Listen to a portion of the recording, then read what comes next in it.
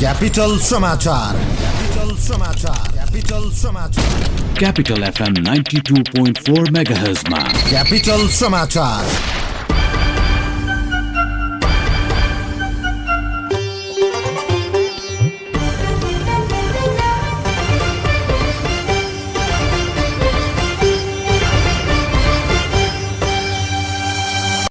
नमस्कार, साँझ 6 बजेको क्यापिटल समाचारमा स्वागत छ। उपस्थित छौं डाकमान राई र जगत भण्डारी। सुरुमा मुख्य समाचारका शीर्षकहरू।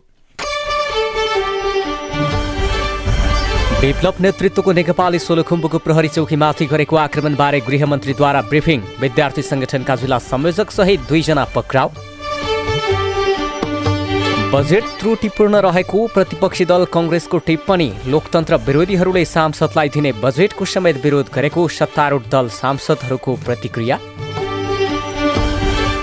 अमेरिकी राजदूतले मर्यादा विपरीत गतिविधि गर्दै आएको भीम रावलको आरोप। इन्डो पेसिफिक रणनीतिबारे नेपालको धारणा स्पष्ट पार्न राजपा नेपालको माग। भारतीय वायुसेनाको विमान उडेको केही समयपछि नै सम्पर्कविहीन। विमान खोज्नका लागि सबै साधनको प्रयोग। र प्रदेश 3 प्रधानमन्त्री कप राष्ट्रिय क्रिकेटको सेमिफाइनलमा प्रवेश। प्रधान सेनापति पुरुष कप भलिबल प्रतियोगितामा आर्मी र गण्डकी प्रदेशको लगातार दोस्रो जित। होइन हो काका, चिटिक्क परेर कता हो नि? कता हुनु? आँखा जचाउन आँखा अस्पतालमा नि। होइन, तपाईँ त मधुमेहको बिरामी, अनि आँखा अस्पतालमा चाहिँ किन नि? ल यता सुन, मधुमेहको बिरामीलाई आँखामा डायबेटिक रेटिनोपेथी भन्ने गम्भीर समस्या हुन्छ अरे। त्यसैले मैले त आँखा जचाइसके। आँखा जाँच गरेको 1 वर्षभित्र फेरि पनि जचाउनु पर्छ भनेर डाक्टरले भन्नुभएको थियो। त्यही भएर आँखा जचाउन अस्पताल जान लागेको। मधुमेहको बिरामीले समयमै आँखाको परीक्षण गराउँ, दृष्टिविहीन हुनबाट बचाउँ। थप जानकारीका लागि सम्पर्क तिलगङ्गा आँखा प्रतिष्ठान, काठमाडौँ।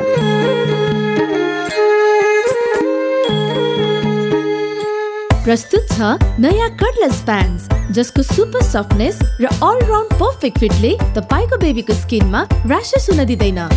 सयो एब्जर्भिङ च्यानल्स भएको सुपर एब्जर्भिङ पावरले चाहे दिन होस् या रात, लिकेजको नो टेन्सन। आकर्षक कार्टुन र ताजा सुगन्धले राख्दछ मम्मी र बेबी दुवैलाई happy and smart. Cordless pants, smart diapers for smart kids. अब हरेक इको कर्डलेस प्यान्ट्सको खरिदमा पाउनुहोस् ₹65 बराबरको सेफ्टी अल्ट्रा चोइस सित्तैमा।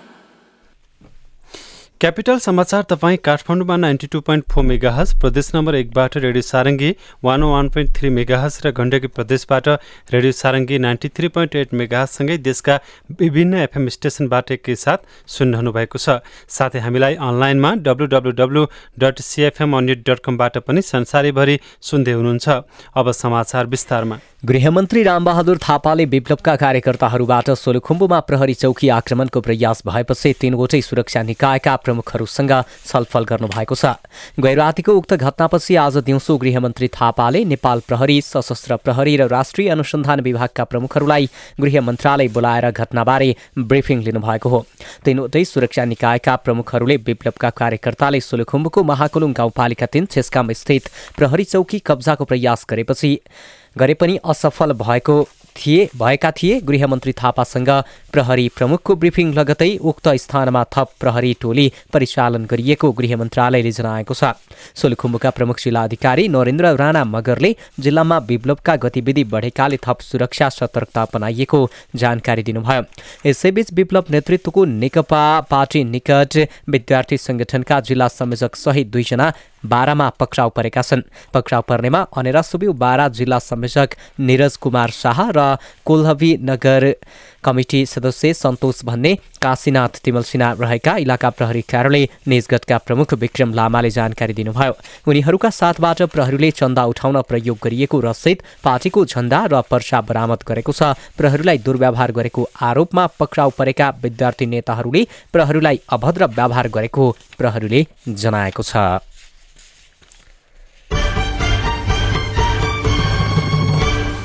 सत्तारूढ नेपाल कम्युनिस्ट पार्टी नेकपाका सांसद खगराज अधिकारीले लोकतन्त्र विरोधीहरूले सांसदलाई दिने बजेटको विरोध गरेको आरोप लगाउनु भएको छ। प्रतिनिधि सभामा बजेटमाथिको छलफल कार्यक्रममा भाग लिँदै सांसद अधिकारीले स्थानीय साझेदारी विकास कार्यक्रमलाई सांसद विकास कोष जस्तै गरेर विरोध गरिएको दावी गर्नुभयो। उहाँले दक्षिण एसियाका अधिकांश देशमा सांसदलाई बजेट दिने गरिएको पनि बताउनु भएको छ। नेकपाका सांसद भीम रावले भने बजेटमा उल्लेख भएअनुसार नीति व्यवहारमा पालना गर्न नसकेको भन्दै सरकारको आलोचना गर्नुभएको छ। अन्तर्राष्ट्रिय क्षेत्रको सम्बन्धमा बजेटमा सरकारले उल्लेख गरेका कुरा सकारात्मक भए पनि व्यवहारमा लागू हुन नसकेकोमा उहाँले आपत्ति जनाउनुभयो। साथै उहाँले अमेरिकी राजदूतले मर्यादा विपरीत गतिविधि गर्दै आएको समेत आरोप लगाउनु भएको छ। यता प्रमुख प्रतिपक्षी दलका सांसद तथा छाया सरकारका अर्थमन्त्री डाक्टर मिनेन्द्र रिजालले भने बजेट त्रुटिपूर्ण भएको बताउनु भएको छ। आर्थिक वर्ष 2076-77 का लागि पेश भएको बजेट पुस्तिकाको दफा क, ख, ग र ङ तथा अनुसूची 2 मा उल्लेख भएको बजेट त्रुटिपूर्ण भएकोले यसको जवाबका लागि उहाँले सभामुख मार्फत सरकारको ध्यानाकर्षण गराउनुभयो। सांसद रिजालले सरकारको जवाब माग गरेपछि सभामुख कृष्णबहादुर महराले सो विषयमा सरकारको ध्यानाकर्षण भएको जानकारी गराउनुभयो। त्यसैगरी सांसद राजकिशोर यादवले इन्डो प्यासिफिक रणनीतिबारे नेपालको धारणा स्पष्ट पार्न सरकारसँग माग गर्नुभएको छ। यादवले परराष्ट्र मन्त्रीको दाबी र अमेरिकी विदेश मन्त्रालयको रिपोर्ट बाझिएकोले यसको सत्य तथ्य जानकारी दिन माग गर्नुभएको हो। साथै उहाँले नेपाल भारत सम्बन्धको कुरा गर्दा मधेसलाई बेवास्ता नगर्न पनि सरकारको ध्यानाकर्षण गराउनु भएको छ।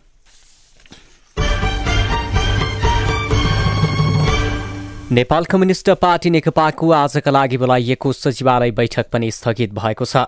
आजका लागि बोलाइएको बैठक भोलिका लागि सारिएको नेकपा सचिवालयले जनाएको छ। पोलिट ब्युरो गठन, विभाग बनाउने र त्यसको नेतृत्व छान्ने विषयमा सचिवालयको बैठक बोलाइएको छ। शनिबार बोलाइएको बैठक आजका लागि सारिएको थियो। हिजो 2 अध्यक्षबीचको छलफलबाट बैठक भोलिका लागि तोकिएको हो। नेताहरूको कार्यविभाजन र पोलिट ब्युरो गठनको एजेन्डा लामो समयदेखि छलफलमा छ। 72 संगठन हरूको एकता लगतै बैठक बसेर कार्यविभाजन र पोलिट ब्युरो गठनबारे छलफल गर्ने भनिएको थियो, तर त्यसपछि बैठक बसेको छैन। उच्च तहका नेताहरूले कसले कुन विभागको जिम्मेवारी पाउने भन्ने कुरा नमिल्दा बैठक बस्न सकेको छैन। विशेष गरी संगठन विभागको नेतृत्वमा धेरै नेताहरूको दाबी रहेको छ।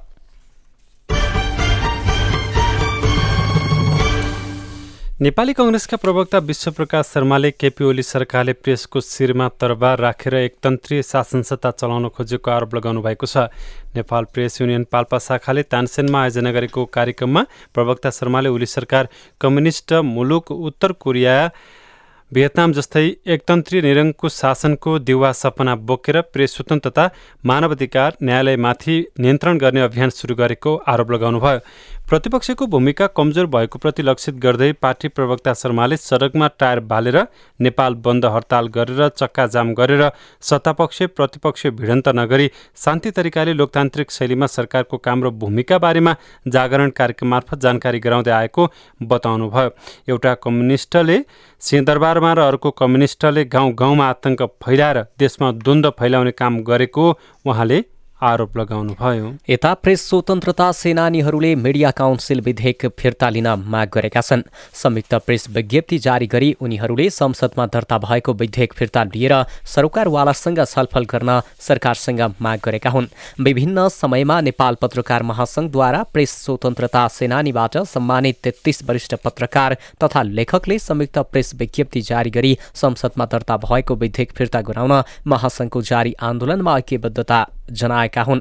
विधेयक नेपालको संविधान, लोकतान्त्रिक मूल्य र मान्यता एवं प्रेस तथा अभिव्यक्ति स्वतन्त्रता विरुद्ध भएको सेनानीहरूको दाबी छ।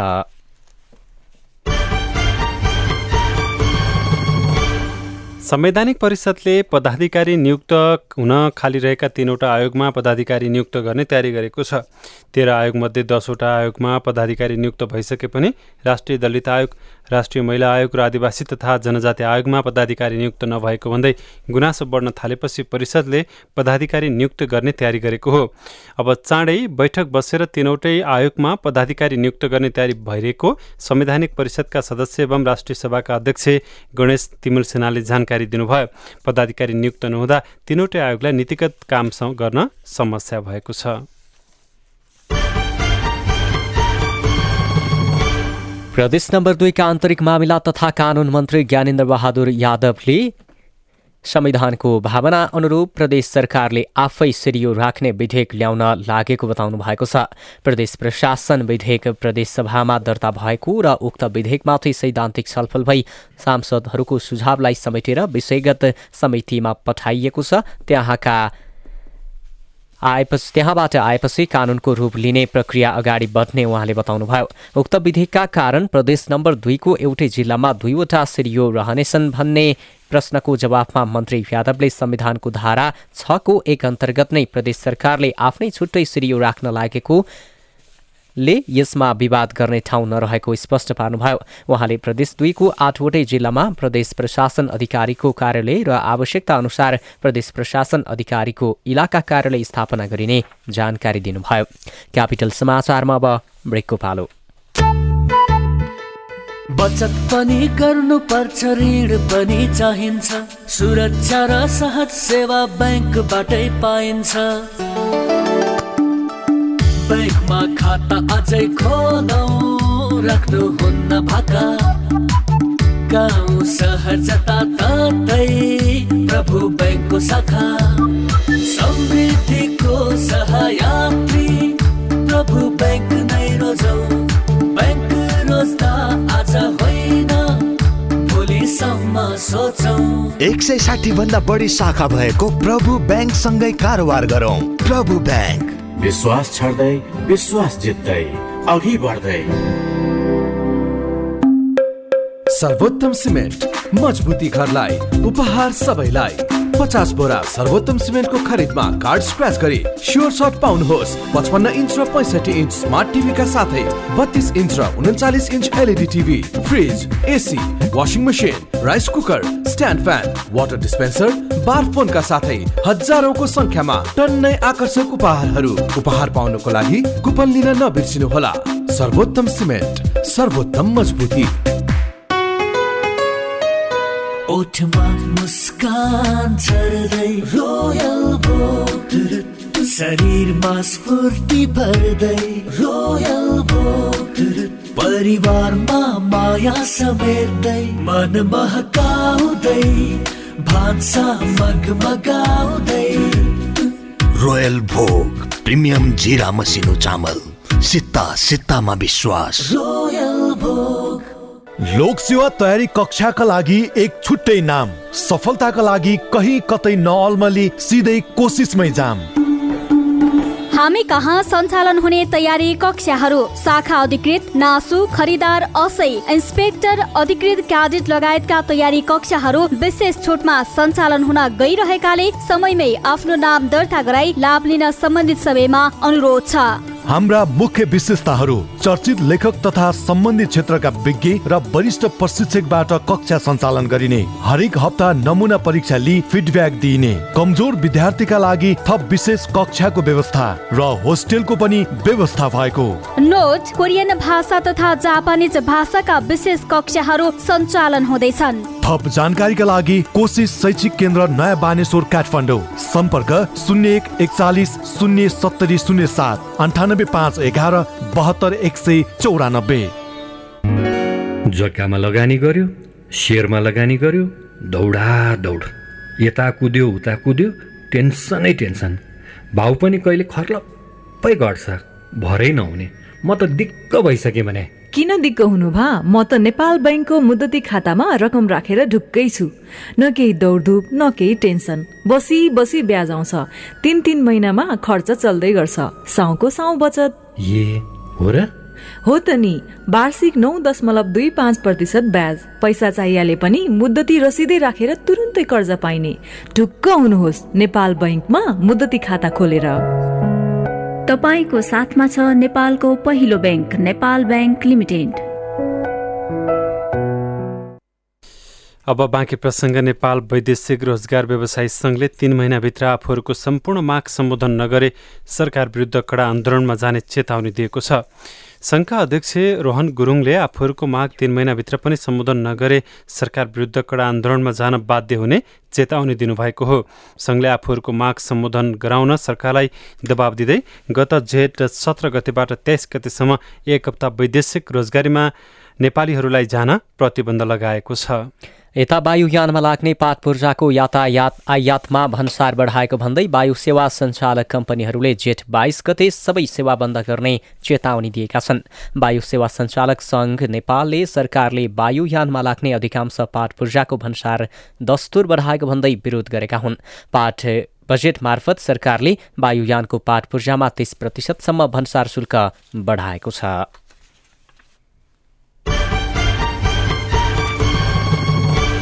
सरकारले किसानलाई सहज होस् भनेर भौचर प्रणालीबाट मल उपलब्ध गराउने भएको छ। कृषि तथा पशुपक्षी विकास मन्त्रालयले किसानले पाउने मल कुन बालीका लागि हो भन्ने यकिन नहुँदा भौचर प्रणाली मार्फत मल उपलब्ध गराउने तयारी थालिएको जनाएको छ। मन्त्रालयका प्रवक्ता तेजबहादुर सुवेदीले सहज रूपले किसानले मल पाउने र मलको दुरुपयोग हुन नदिनका लागि भौचर प्रणालीबाट मल उपलब्ध गराउने जानकारी दिनुभयो।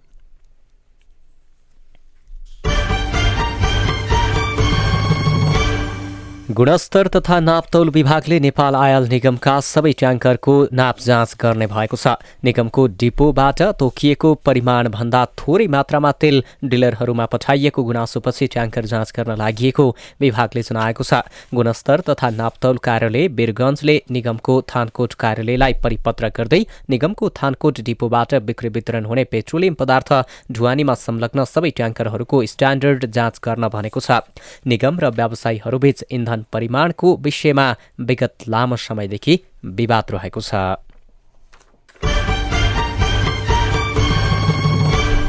स्थानीयवासीले बुढी गण्डकी जलविद्युत आयोजना क्षेत्रको जग्गाको मुआवजा तत्काल उपलब्ध गराउन सरकारलाई दबाब दिएका छन्। बुढी गण्डकी जलविद्युत आयोजना प्रभावित आरूघाट खहरे खोला लगायतका क्षेत्रमा तत्काल जग्गाको मुआवजा वितरण गर्न सरकारलाई दबाब दिएको हो। संघीय संसदको राष्ट्रिय सरोकार तथा समन्वय समितिले आज काठमाडौँमा आयोजना गरेको एक कार्यक्रममा स्वआयोजनाका सरोकार समितिका संयोजक हरिराम ढकालले अब पनि मुआवजा नदिए सरकार विरुद्ध कडा आन्दोलनमा जान बाध्य हुने चेतावनी दिनुभयो।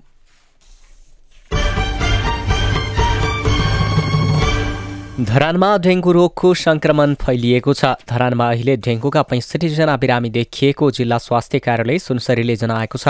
इटहरीमा पनि केही दिन अघि 1 जनामा डेङ्गुको संक्रमण भेटिएको थियो। धरान क्षेत्रमा डेङ्गु रोगको खतरा बढेपछि सतर्कता अपनाउन थालिएको जिल्ला स्वास्थ्य कार्यालय सुनसरीका प्रमुख सागर प्रसाईले बताउनुभयो।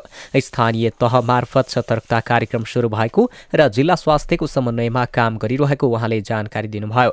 जिल्लाका विभिन्न स्वास्थ्य संस्थाहरूमा डेङ्गु पहिचान गर्ने किटको व्यवस्था पनि गरिएको छ।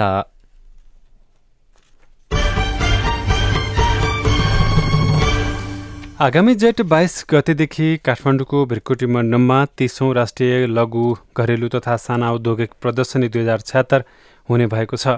नेपाल घरेलु तथा साना उद्योग महासंघले आज काठमाडौँमा पत्रकार सम्मेलन गरी सो प्रदर्शनी जेठ 22 गतेदेखि आयोजना गर्न लागि जानकारी गराएको हो।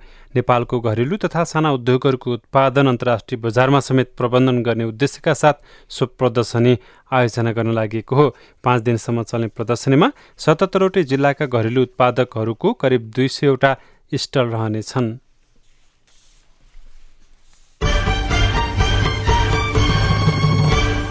नेपाल स्टक एक्सचेन्ज नेप्सेमा आज पनि दोहोरो अङ्कले गिरावट आएसँगै परिसूचक 1292.84 बिन्दुमा झरेको छ। साताको पहिलो दिन आज नेप्सेमा 13 अङ्कले गिरावट आएको थियो। आगामी आर्थिक वर्षको बजेट मार्फत सरकारले धितोपत्र कारोबारको लाभमा लाग्ने पुँजीगत लाभ करमा गरेको हेरफेर र दोस्रो बजारमा सबै कारोबार विद्युतीय प्रणालीबाट गरिनुपर्ने लगायतका व्यवस्थाका कारण पुँजी बजारका लगानीकर्ता हौसिएका थिए। बजेट भाषणको भोलिपल्ट परिसूचकसँगै कारोबार रकममा पनि ठूलो वृद्धि देखिएको थियो, तर पुँजी बजारको वृद्धि दर यस हप्ता भने कायम रहन सकेन। आज नेप्से परिसूचकसँगै कारोबार रकम पनि घटेको छ। कुल 171 वटा कम्पनीको 21,76,370 किता सेयर 8,447 पटक खरिद बिक्री हुँदा जम्मा 69,87,39,700 रुपैयाँ बराबरको कारोबार भएको छ। आजको कारोबारमा सबै समूहको उपसूचक रातो देखिएको छ। सबैभन्दा बढी निर्जीवन बीमा समूहको उपसूचक 64.64 अङ्कले घटेको छ। अन्तर्राष्ट्रिय समाचार। भारतको अरुणाञ्चल प्रदेशको मेचुकाका लागि असमको जोरहाटबाट उडेको भारतीय वायुसेवाको विमान IAF NA32 बेपत्ता भएको छ। विमानमा 13 जना सवार छन्, जसमा 8 जना विमान कर्मचारी र 5 जना यात्रु छन्। विमान उडेको केही समयपछि नै सम्पर्कविहीन भएको छ। विमान खोज्नका लागि सबै साधनको प्रयोग गरिएको छ। यो समाचार तयार पार्दासम्म विमानको कुनै पनि जानकारी उपलब्ध भएको छैन। मेचुका ल्यान्डिङ ग्राउन्ड अरुणाञ्चल प्रदेशको पश्चिम सियाङ जिल्लामा रहेको मेचुका उपत्यकामा पर्छ। यो भारत र चीनको सीमा नजिकको ल्यान्डिङ ग्राउन्ड हो।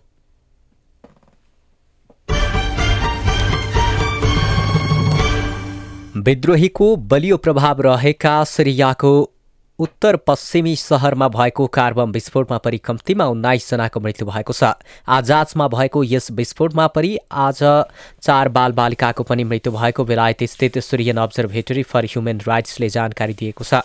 यस आक्रमणमा परि 20 जनाभन्दा बढी घाइते भएका पनि अधिकारवादी समूहले जानकारी गराएका छन्। मारिनेमा आउँदै गरेको ईद उल फितरको बिदामा लुगाफाटो तथा उपहार किन्न बजार गएका व्यक्तिहरू पनि रहेको अधिकारीहरूले जनाएका छन्।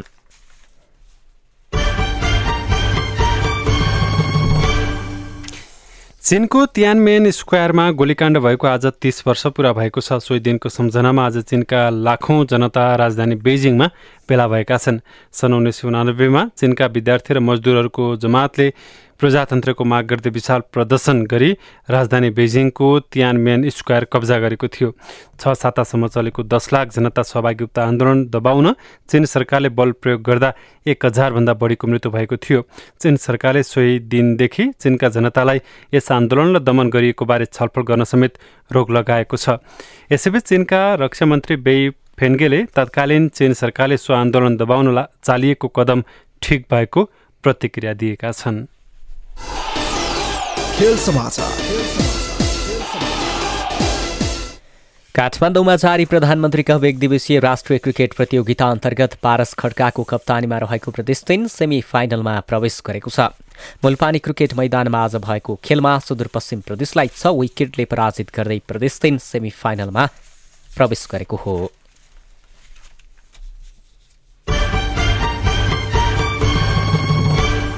आयोजक त्रिभुवन आर्मी क्लब र गण्डकी प्रदेशले चौथो संस्करणको प्रधान सेनापति राष्ट्रिय पुरुष भलिबल प्रतियोगितामा लगातार दोस्रो जित हात पारेका छन्। लगन खेलस्थित सैनिक शारीरिक तालिम तथा खेलकुद केन्द्रमा आज प्रदेश नम्बर 1 लाई 3-0 को सोझो सेटमा पराजित गर्दै आर्मीले लगातार दोस्रो जित निकालेको हो। आर्मीले प्रदेश 1 लाई 25-20, 25-12 र 25-17 को सेटमा पाखा लगायो। जितसँगै समूह क को आर्मीले 2 खेलबाट 6 अङ्क जोडेको छ। यस्तै समूह क अर्को खेलमा एपीएफले प्रदेश 2 लाई 3-0 को सेटमा हराएको छ। एपीएफले प्रदेश 2 माथि 25-19, 25-14 र 25-14 को सेटमा जित निकाल्यो। जितसँगै एपीएफले 3 अङ्क जोडेको छ। यस्तै गण्डकी प्रदेशले प्रदेश नम्बर 3 लाई 3-0 को सेटमा पराजित गर्दै दोस्रो जित हात पारेको छ। गण्डकीले प्रदेश 3 लाई 26-24, 25-14 र 25-14 को सेटमा पराजित गरेको हो। र विभागीय टोली नेपाल पुलिस क्लबले वुमेन्स नेपाल बास्केटबल लिगमा दोस्रो जित निकालेको छ। आज भएको खेलमा आइएसओ काइट लाई पराजित गर्दै पुलिसले दोस्रो जित निकालेको हो। पुलिसले आइएसओ काइटमाथि 76-63 को जित निकालेको हो। पुलिसको जितमा अनुषा मल्लले उत्कृष्ट प्रदर्शन गरिन्। प्लेयर अफ द म्याच बनेकी अनुषाले 21 स्कोर गरिन्। आयोजक प्ले फर डिप्राइज्ड चिल्ड्रेन नेपालको आयोजनामा जारी लिगमा 4 टोलीले प्रतिस्पर्धा गरिरहेका छन्। प्रतियोगिताको विजेताले 2 लाख पुरस्कार पाउनेछन्। यस्तै दोस्रोले 1 लाख र मोस्ट भ्यालुएबल खेलाडी र सर्वाधिक स्कोर गर्ने खेलाडीले पनि नगद पुरस्कार पाउने आयोजकले जनाएको छ। खेल समाचारसँगै साँझ 6 बजेको क्यापिटल समाचार सकियो। अन्त्यमा मुख्य समाचारका शीर्षकहरू पुनः एकपटक। विप्लव नेतृत्वको नेकपाली सोलुखुम्बुको प्रहरी चौकीमाथि गरेको आक्रमणबारे गृहमन्त्रीद्वारा ब्रिफिङ। विद्यार्थी संगठनका जिल्ला संयोजक सहित 2 जना पक्राउ। बजेट त्रुटिपूर्ण रहेको प्रतिपक्षी दल कांग्रेसको टिप्पणी। लोकतन्त्र विरोधीहरूले सांसदलाई दिने बजेटको समेत विरोध गरेको सत्तारूढ दलका सांसदको प्रतिक्रिया। अमेरिकी राजदूतले मर्यादा विपरीत गतिविधि गर्दै आएको नेता भीम रावलको आरोप। इन्डो पेसिफिक रणनीतिबारे नेपालको धारणा स्पष्ट पार्न राजपा नेपालको माग। भारतीय वायुसेनाको विमान उडेको केही समयपछि नै सम्पर्कविहीन, विमान खोज्नका लागि सबै साधनको प्रयोग। र प्रदेश 3 प्रधानमन्त्री कप राष्ट्रिय क्रिकेटको सेमिफाइनलमा प्रवेश, प्रधान सेनापति पुरुष भलिबल प्रतियोगितामा आर्मी र गण्डकी प्रदेशको लगातार दोस्रो जित। हवस् त अहिलेलाई साँझ 6 बजेको क्यापिटल समाचार सकियो। हामी पुनः क्यापिटल समाचारको साथमा उपस्थित हुने नै छौँ। तबसम्मका लागि डाकमान राई र जगत भण्डारी बिदा भयौँ। नमस्कार।